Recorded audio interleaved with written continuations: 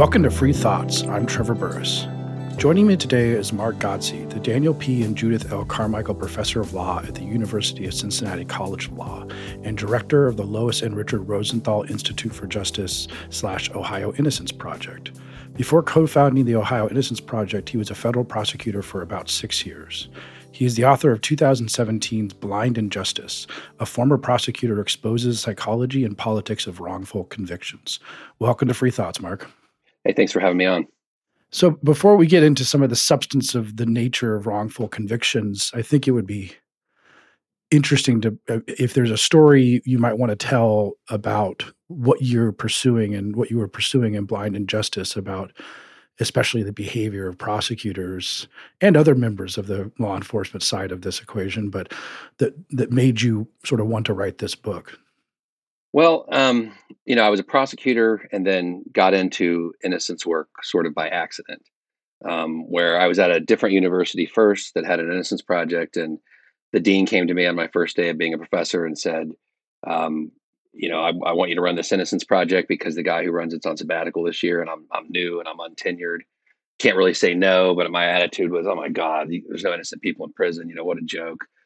And I went to the first meeting and the students were, crying about some guy they'd visited in prison that they were convinced he was innocent. What a tragedy. And I grilled them about the case and was sort of doing internal eye rolls, oh my God, this guy's totally guilty. And then DNA testing proved him innocent. And so it was like a huge shock. And, then I met him as a person and I was really ashamed of myself because I had sort of scoffed internally at his pain, that, thinking he deserved it. And it's a longer story than that, but through the year, I sort of realized that there's a lot of problems with the criminal justice system, that people in the system like me, and I had come into the professor's job with a very prosecutorial mindset, are sort of in denial about.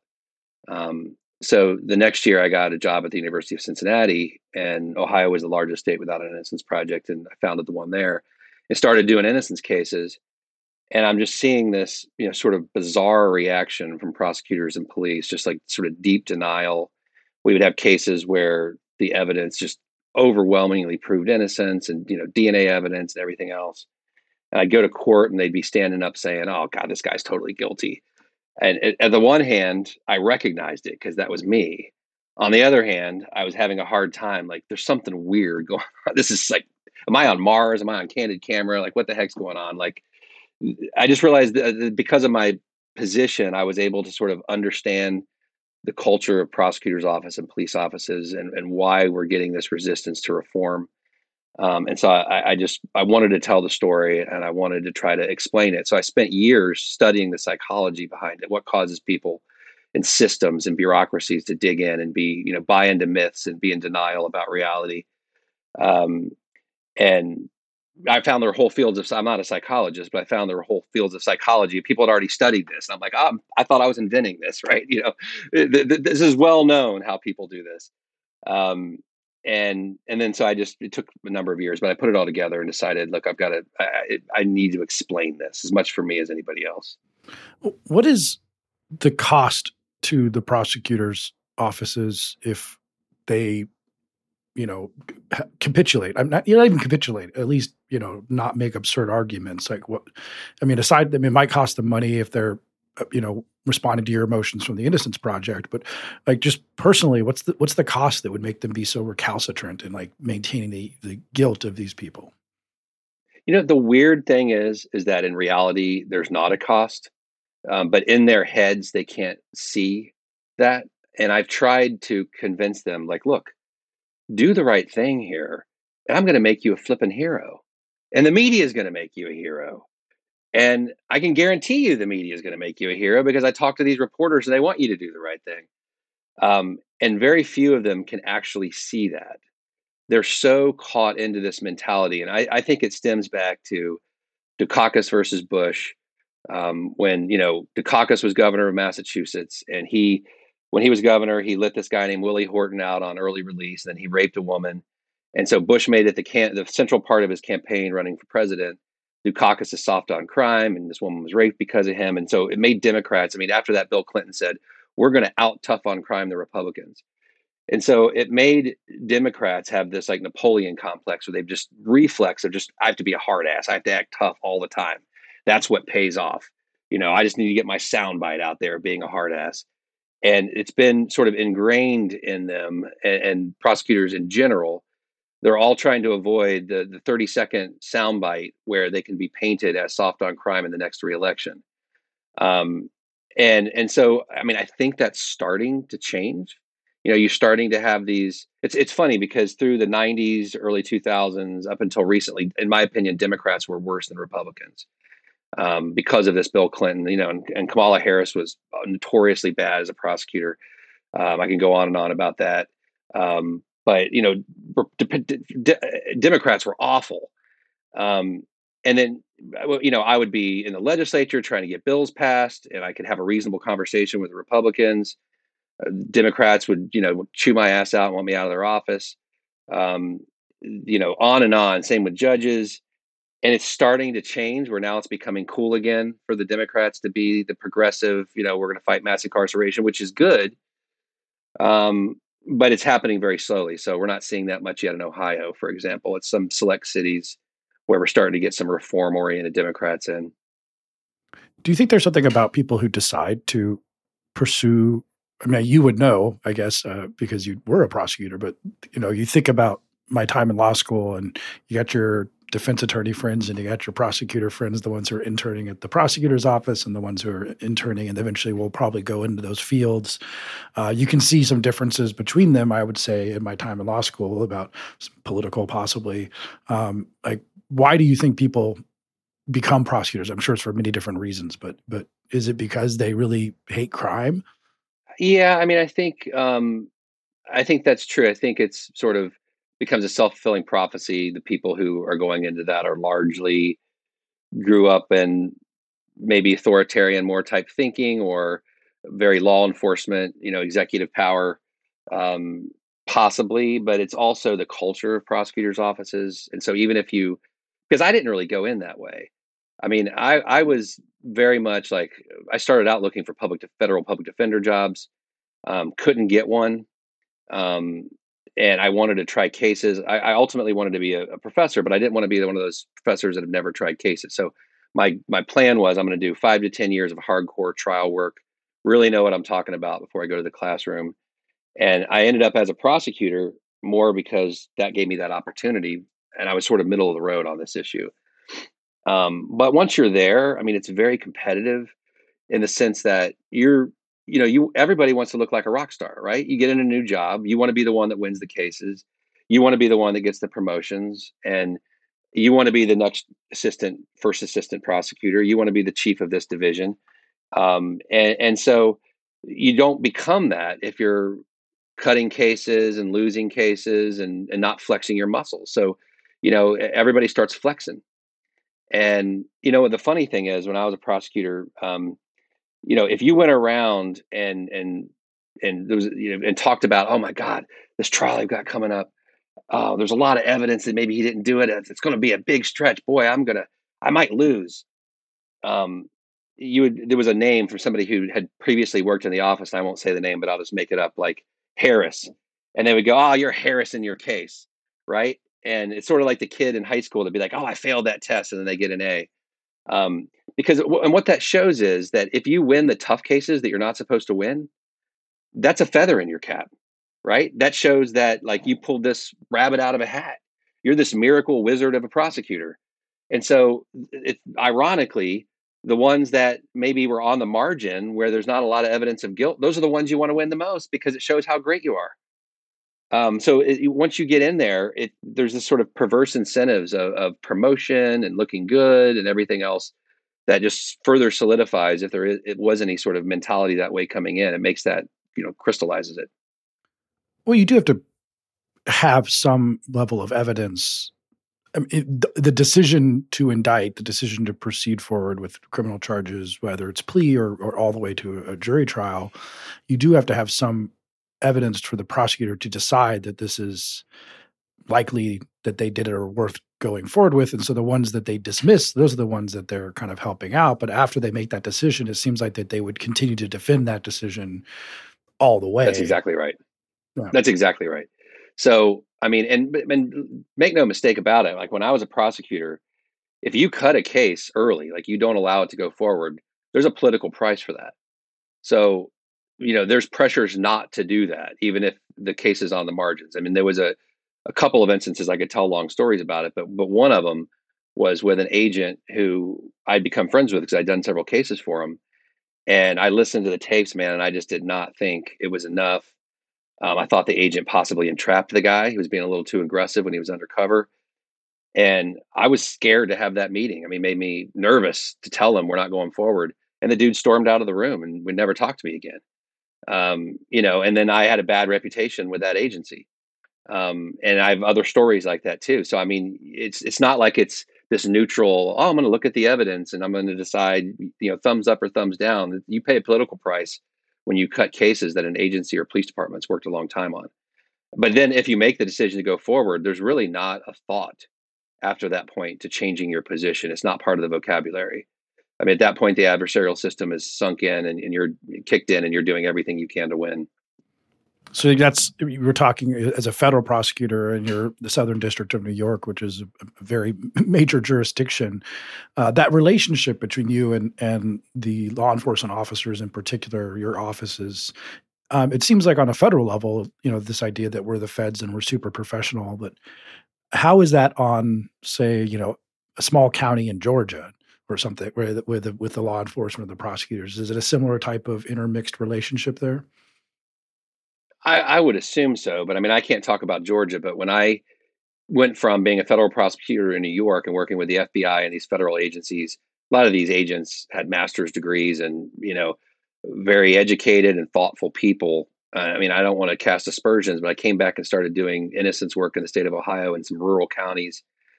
And it was like going into a movie set and dealing with these like characters out of central casting, very, very different than what I had dealt with in New York.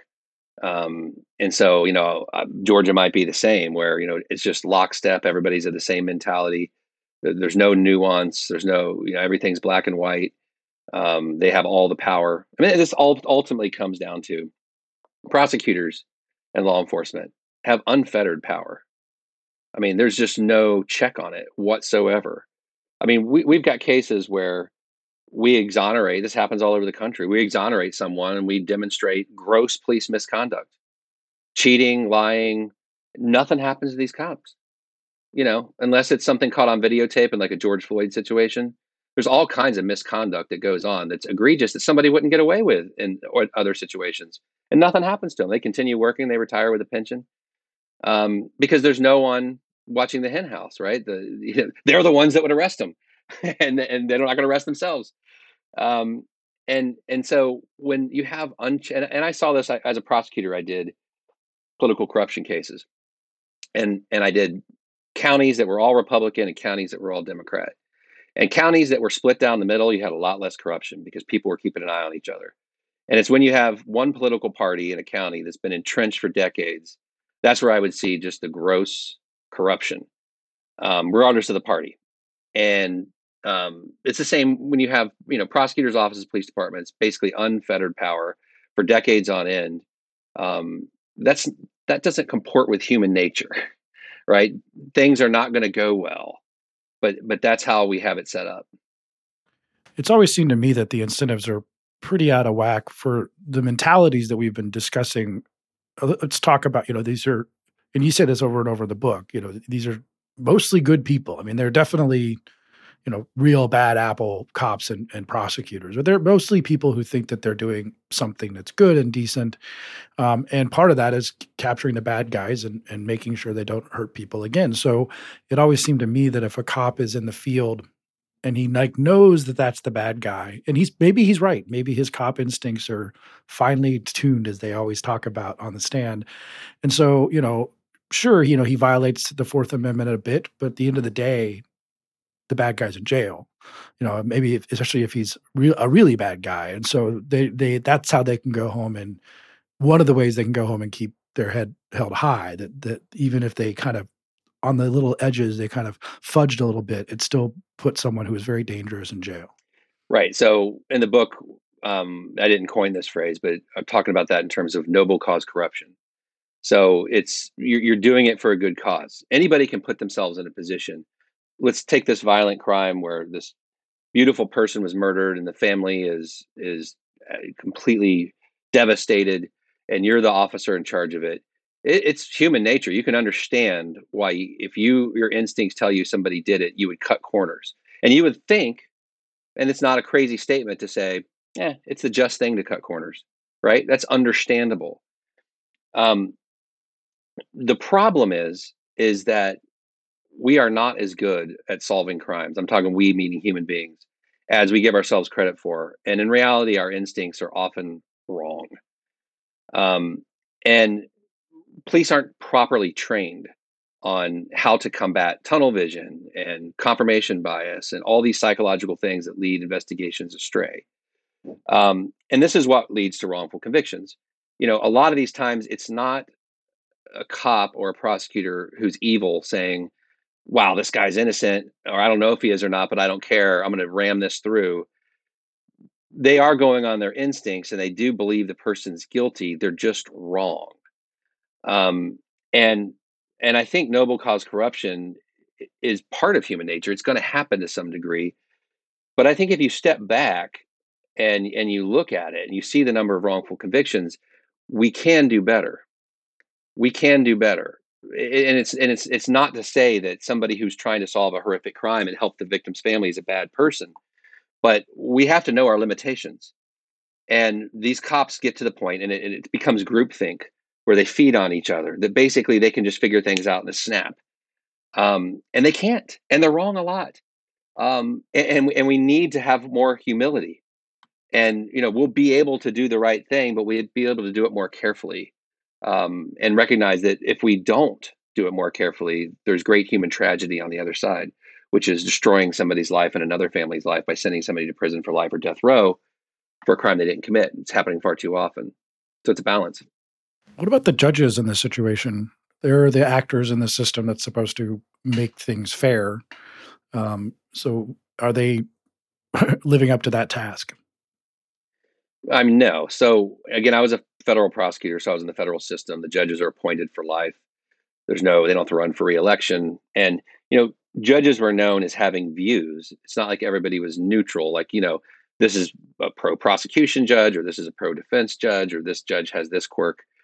But you never got the sense that they were acting from outside pressures, right? They were just basically acting true to themselves. And you might not have liked who they were, but when I came back and started doing innocence cases in Ohio, it was culture shock for me that there was basically no separation of powers. And the judge was the same as the prosecutor. And they were politically aligned. Many times clear they were talking ex parte, which they're not supposed to be doing, with me not there, and lining up the case to get it how they wanted. And an experienced attorney in this field, maybe it was Barry Scheck, I can't remember who, when I first started, said, look, no matter how strong your evidence is, you're likely to lose in the trial court. That's the prosecutor's home jurisdiction. They practice in front of that judge all the time. And you get a better chance the further you get away from that, courts of appeals and ultimately federal court and habeas. And I found that to be, sadly, very true. I can remember one of my first cases, the prosecutors were engaging in all kinds of just petty stuff. And, moving to strike my motions because the certificate of service said U.S. mail, and I'd emailed and faxed it to them, and just nonsense like that. And they continued asking. I had an innocent guy in prison. I ended up winning that case because the evidence was overwhelming. Filed a brief with, an inch thick of documents supporting that this was a wrongful conviction.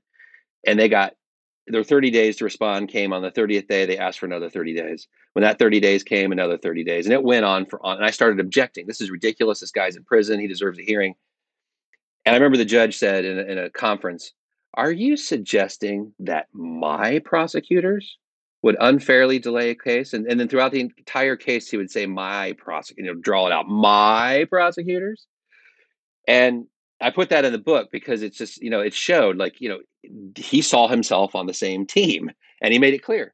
And he denied our motion despite the overwhelming evidence. And we had DNA evidence, and the letters DNA never appeared together in his opinion. And we eventually had to win in the Court of Appeals once we got it away from the politics of the situation. Do you think it matters that a significant or a disproportionate number of judges are prosecutors in their background as opposed to coming from the defense attorney side? Yeah, absolutely. Absolutely. I mean, they're just coming in. I mean, I don't know what the percentage is. It's very high, probably 80% in Ohio. And they're often handpicked. So for decades in some counties in Ohio, if you're a judge and you did something that upset the prosecutor, the elected prosecutor, who's, by the way, is the most powerful person in most counties. Every judge wants their endorsement at reelection time. Everybody wants their endorsement. So you can't upset them. So if you have a ruling where you follow the law and you throw out a case or you exonerate someone that makes the prosecutor upset, the prosecutor may handpick one of their own prosecutors to run against you. And I've seen this happen time and time again. Put the power of the party behind it and drive that judge out of office. These judges know that, right? So this idea that the public has of this fair, balanced justice is blind. What we talk about in the classroom. I mean, look, I teach criminal law, criminal procedure, evidence. I was hired just to be a regular professor. I still do that gig. I got about 8 years into that teaching criminal law, where I stand in front of the class and go through the elements of homicide, the elements of rape, and all the things they need to know for the bar. And it got to the point where it was just totally intellectually dishonest, because it doesn't work like that in the real world. And in criminal procedure, we're talking about the Fourth Amendment, the Fifth Amendment, and police have to get a search warrant, and there has to be probable cause. And you can sit in a classroom and go, should the judge grant this search warrant? And you can have an honest, objective debate, yes or no. In reality, the cops are getting that search warrant. And so I got to the point where I had to say, like, look, yeah, we can talk about this, but sadly, this is how it's actually going to work. Once I made that switch, it was funny because, my evaluations, I got about 10 or 20% of the class that started writing things like, get off your damn soapbox. You're the cynical, crusty old professor that's just jaded. That's not how it really works. So, a lot of kids won't accept it. But it is reality. Taking a step back, in working in the Innocence Project, how do you get your cases, or how do they usually come to you? And then when you start evaluating them, what are the kind of red flags you're usually looking for as you move forward and saying this is a good one we can pursue? I get asked that question a lot, and it's very tough. Um, the inmates write to us, and we send them a questionnaire, and they have to fill it out. It's very tough to explain, and I guess the best way to explain it, and I don't know if this is helpful or not, is you imagine a busy newspaper that you see in the movies with a million little desks and the phones ringing all day and all these reporters and all these tips are coming in, but only a certain number of these tips end up being an article in the newspaper. And so the reporters are getting these tips and they're quickly making a few calls. They're trying to see, does this story have legs? And that's sort of the way it is. Like, these are coming in and they're put on a conveyor belt and they start moving toward the finish line, which is being filed in court. And various things will come and cause and swing by and cause that file to be knocked off. And eventually some of them make it to the end, which means everything we're doing, it keeps verifying the claim of innocence. There's nothing that caused it to be knocked off. And, so on top of that, though, I mean, there are clear things that will make a case stand out. So, one of the big problems is we've got a lot of people in prison on junk science, where they were, convicted on this, what we now know as bogus arson science, or, hair comparison or bite mark and all these things. So, the students are trained at the beginning. You get a letter in from somebody that the primary evidence against them was one of these junk science categories. We're immediately going to put that to the top of the cat. It doesn't mean we're going to file on it, but we're going to give that one a very close look. You tend to find, in the cases that have stayed on the conveyor belt for a while, it just continues looking fishy as you continue digging in. Everything the inmate told us in his application is checking out. And you start seeing these red flags where you start getting FOIA requests and you're getting the police records back, and the witnesses have changed their story left and right. And the fish starts to smell worse and worse. Often in those type of cases, you end up finding what are called Brady violations. Based on the U.S. Supreme Court case, Brady versus Maryland, the police have to turn over exculpatory evidence they find during the investigation that helps the defendant. And the percentage of time when we get a case that starts to smell really bad, when it starts to smell really bad, that's when they really sometimes have to cut corners to get a conviction. And we start digging in and really demanding or suing for the public records that they're not turning over. We end up finding that there was a much better suspect, that there was all this evidence pointing to somebody else. But you know what? They'd already gone out and arrested our guy, and they'd already got on TV and patted themselves on the back that they'd solved the crime. And then all this other evidence comes in that makes somebody else more likely the person who did it. And that's all just shoved under the rug. So, another part of it is when these cases continue to smell, really trying to dig down to get to the bottom of why it smells and what happened and how that sausage was made. You mentioned this phrase before, but you kind of just described it. But the tunnel vision aspect of this, but that can end up infecting multiple layers of the prosecution's decisions and people involved in the system. Correct? Yeah, I mean, tunnel vision is human nature. I mean, so our brain can't process everything. And we now understand this a lot better than we did even 10, 15 years ago, but we use filters to help filter out sort of, that's why people perceive the same incident differently.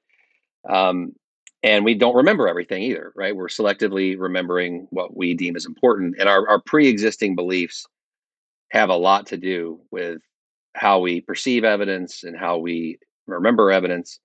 And I've created a short video on a series of different psychological factors from the book, which does a much better job of explaining it. But if you have a pre-existing belief, for instance, this person's guilty, and witnesses come to you, and they give you information that contradicts your belief, you're much more likely to label that person, oh, that guy's lying, right? And somebody is giving you information that confirms what you believe, and you got all excited when you finally got a suspect, right? Oh, I think I might have nailed this, right? From that point on, the detective's going to believe the evidence that confirms that, and he's going to discount the evidence that contradicts it. And this is human nature. You can fight it. You can be trained about it. You can have a system set up to minimize that, which we largely do in the private sector. Somebody comes in a company and says, hey, I got this great idea. I'm real excited about it. I'm going to open up 10 chains in Arizona. A company's not going to invest that kind of money without doing a lot of focus groups and devil's advocacy and everything else. When a cop gets excited about a lead and says, I'm gung-ho, boy, I'm going down this rabbit hole, in reality, what happens is everybody joins in. Good for you. Yeah, go, baby. And the aspects of tunnel vision and all these flaws in the way we investigate cases once that happens are not put in check. They're not thought about. I saw this in the prosecutor's office when we talked to each other about our cases, and we brought up weaknesses in the cases. It was not to have an objective discussion like you would have in a law school class about should we drop the charges. It was help me scheme how I can respond to that at trial. They're going to call a witness that says this. Let's brainstorm and come up with what my response to that's going to be. That was the only mentality. Yeah. Well, it also gets down, as you pointed out, and you mentioned this previously, and I think it's just massively important, the junk science aspect of forensics. But the tunnel vision can even filter down to these supposed scientists. Sometimes that's a stretch in terms of how they're being told to investigate a case. Yeah, you know what? This is one of the things, another thing that the public often doesn't understand, because we've got these shows like CSI that hold up these forensics as, this modern day miracle, like putting man on the moon.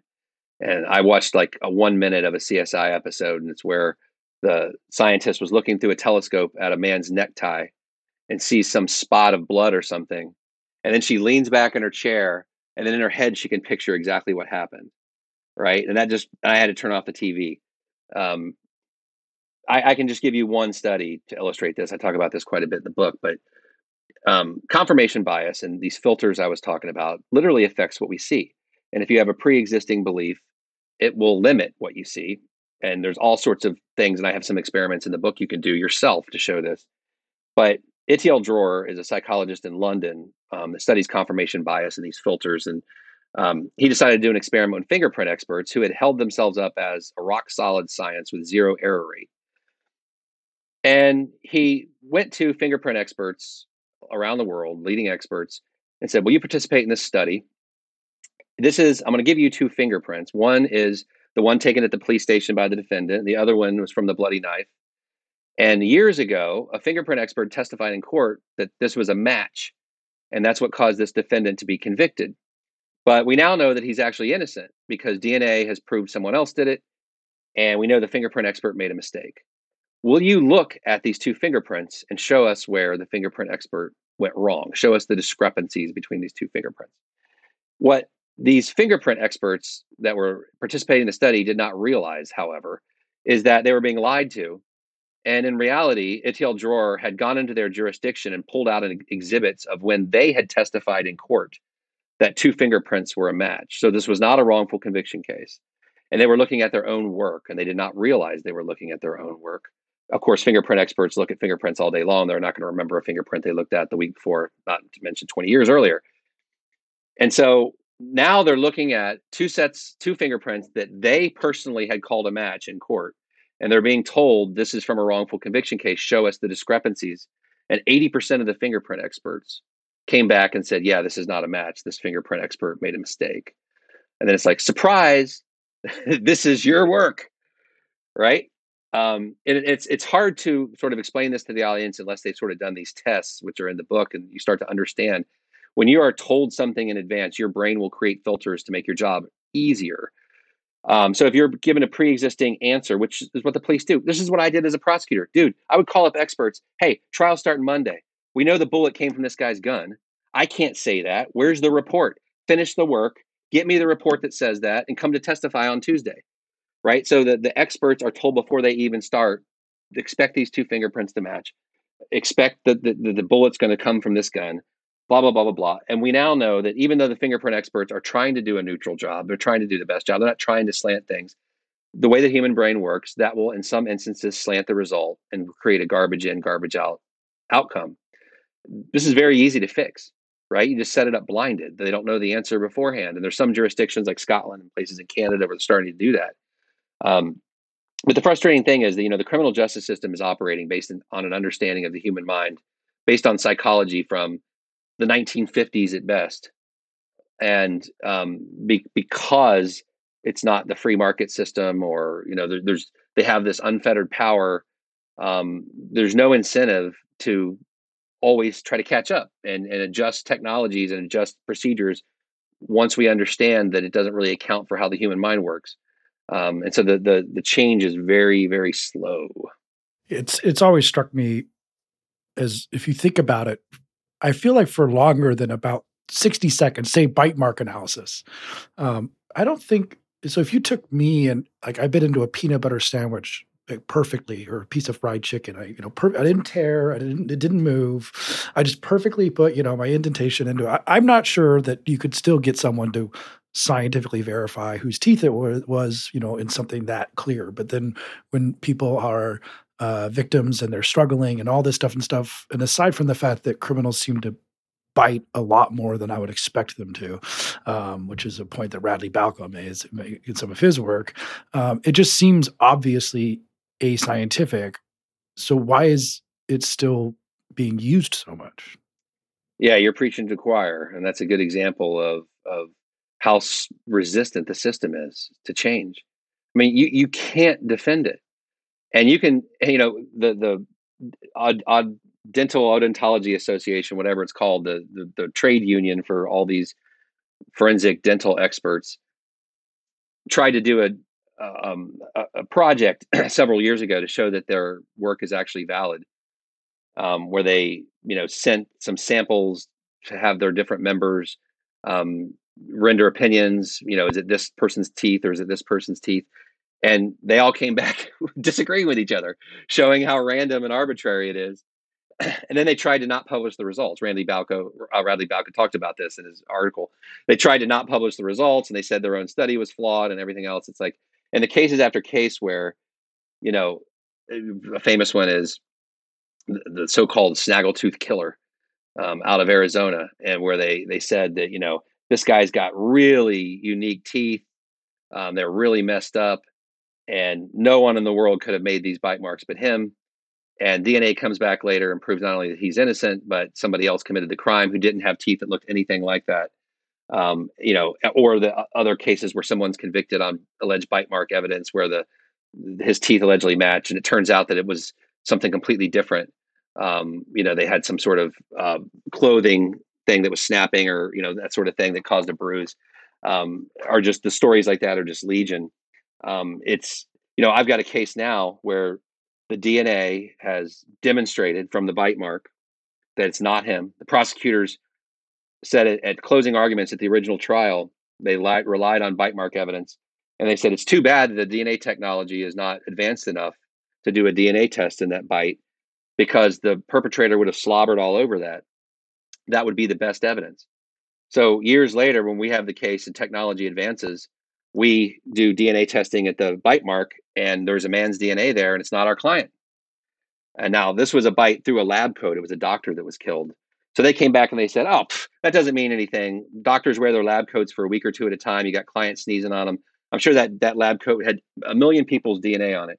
So we then go and DNA test something like 20 random spots on the lab coat, and there's no DNA anywhere else on the lab coat except the bite mark. This person's still in prison because the judge said, well, you got this bite mark match, though. The expert years ago said that, it was his teeth.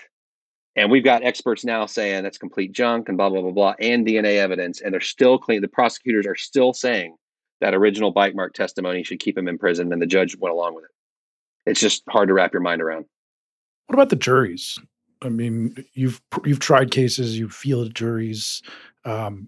These are normal people. Maybe they're a little, infected with CSI-itis or something like that in terms of forensic evidence, but they could listen to someone say, kind of like what I just said, you really believe that a bite mark can be matched if you couldn't even do it with, a peanut butter sandwich. Are they helpful in these situations? I would take a jury over an elected state court judge almost every day.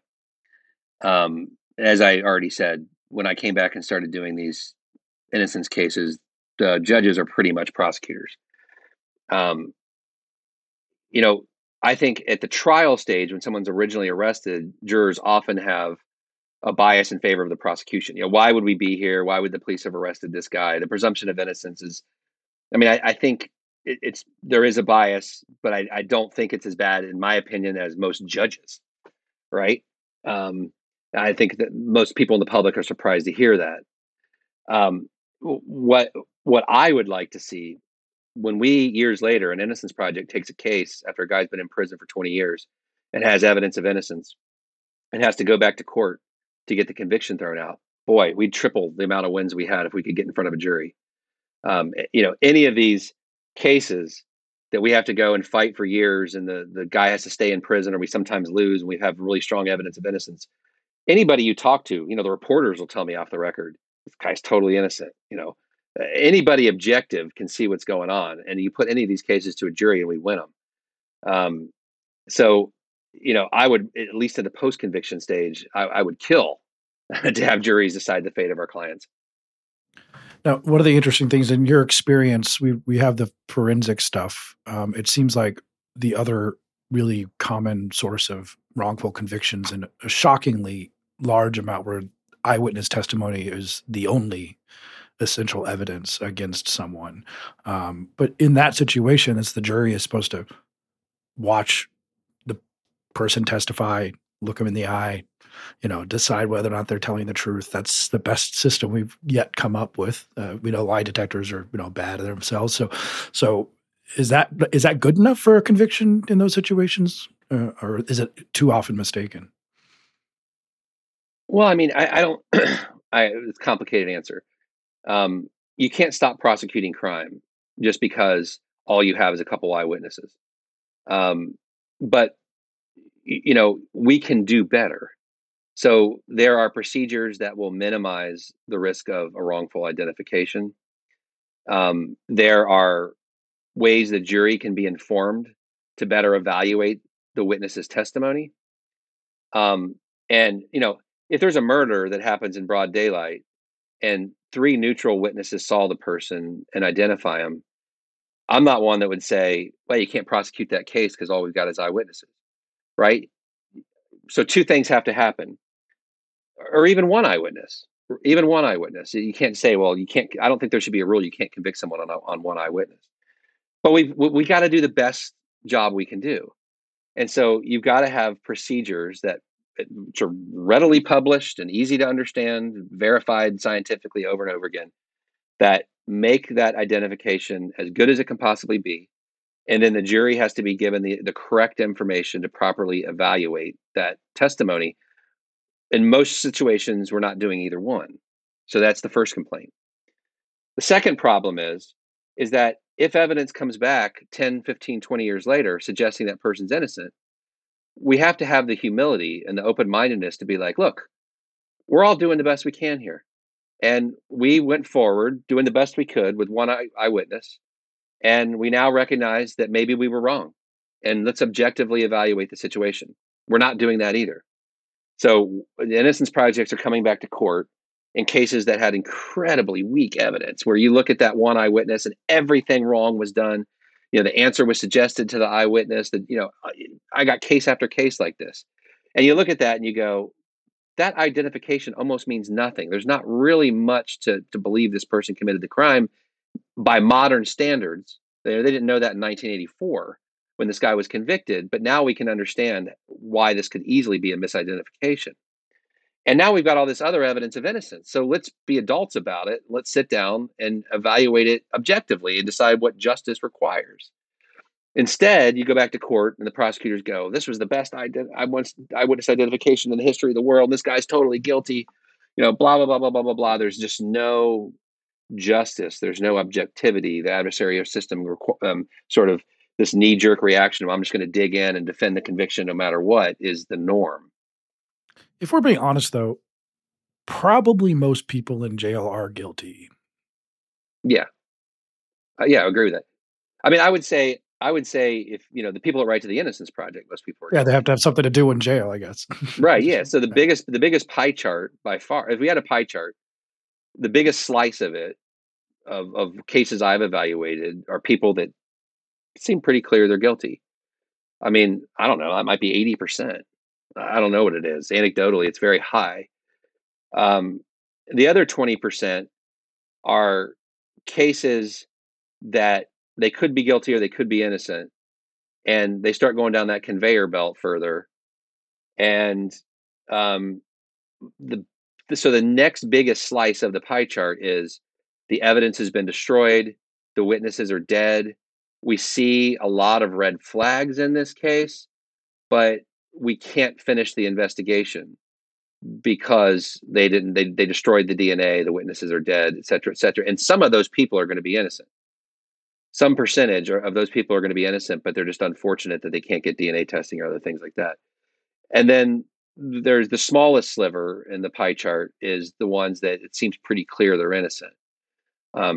It's not an insignificant number. I mean, I haven't done the math, but it's, in my opinion, 2, 3, 4% of the people that write to us. Not insignificant. I mean, I'll sit down with a team of so maybe a little bit higher than that, but I'll sit down with a team of 2 students that got 30 cases.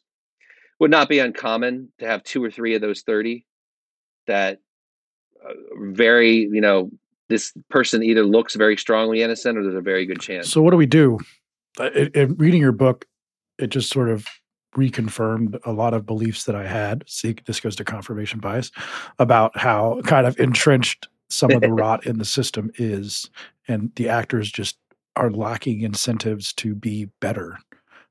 So when you're trying to come up with a way to fix this rot, it becomes a little daunting. I mean, do you have any winning ideas that can move us along? I don't have an idea that excites anyone, but it's the only idea. And I think it will work, which is, I've been doing this. I'm one of the old people now in this movement. I've been doing it for 20 years. And so I see new people come in and start an Innocence Project in this state or that state, and they get burned out after 2 or 3 years. It's like, wow, nobody's changing, and da da da da. First of all, it is changing. It's changing very slowly, frustratingly slowly, but it is changing. When I first went to the legislature in 2003 and started talking about bills to reform these things, they looked at me like I had 3 heads. And now everybody knows what I'm talking about. We're getting bills passed. It's changing very slowly. And I think the way to look at it is this is a decades-long civil rights movement. And, I look at how issues like LGBTQ, the culture has changed since I was in high school in the 1980s, where a kid in my speech class stood up and gave a hate-filled speech, and nothing happened, right? And you can't do that now, thank God. And, we still have issues, but things have dramatically changed. And it's not like there was this one eureka moment where everybody said, oh, we've been looking at this wrong. It changed gradually over 3-4 decades from people yelling and screaming and educating. And, silly as it sounds, things like Ellen and Will and Grace. And, so I'm spending my time trying to get shows made and things like that because I'm seeing this as a cultural issue.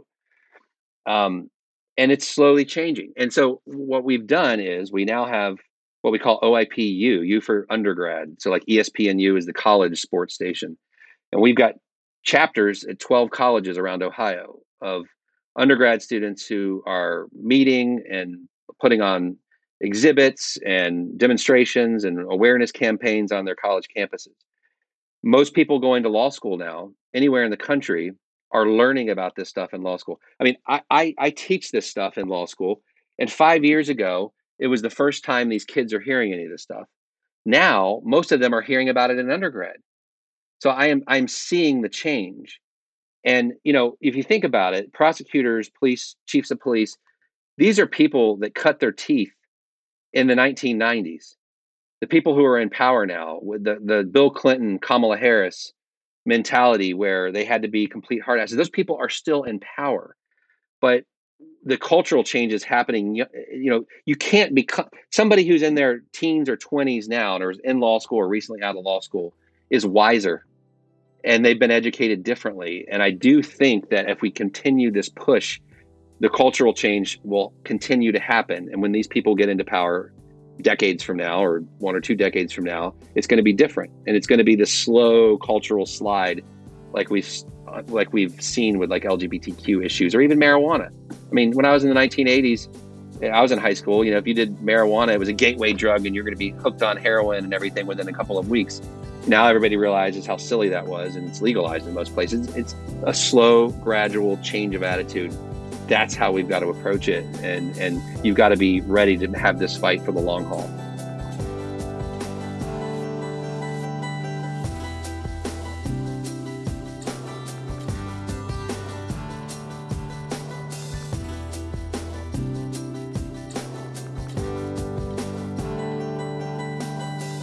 Thanks for listening.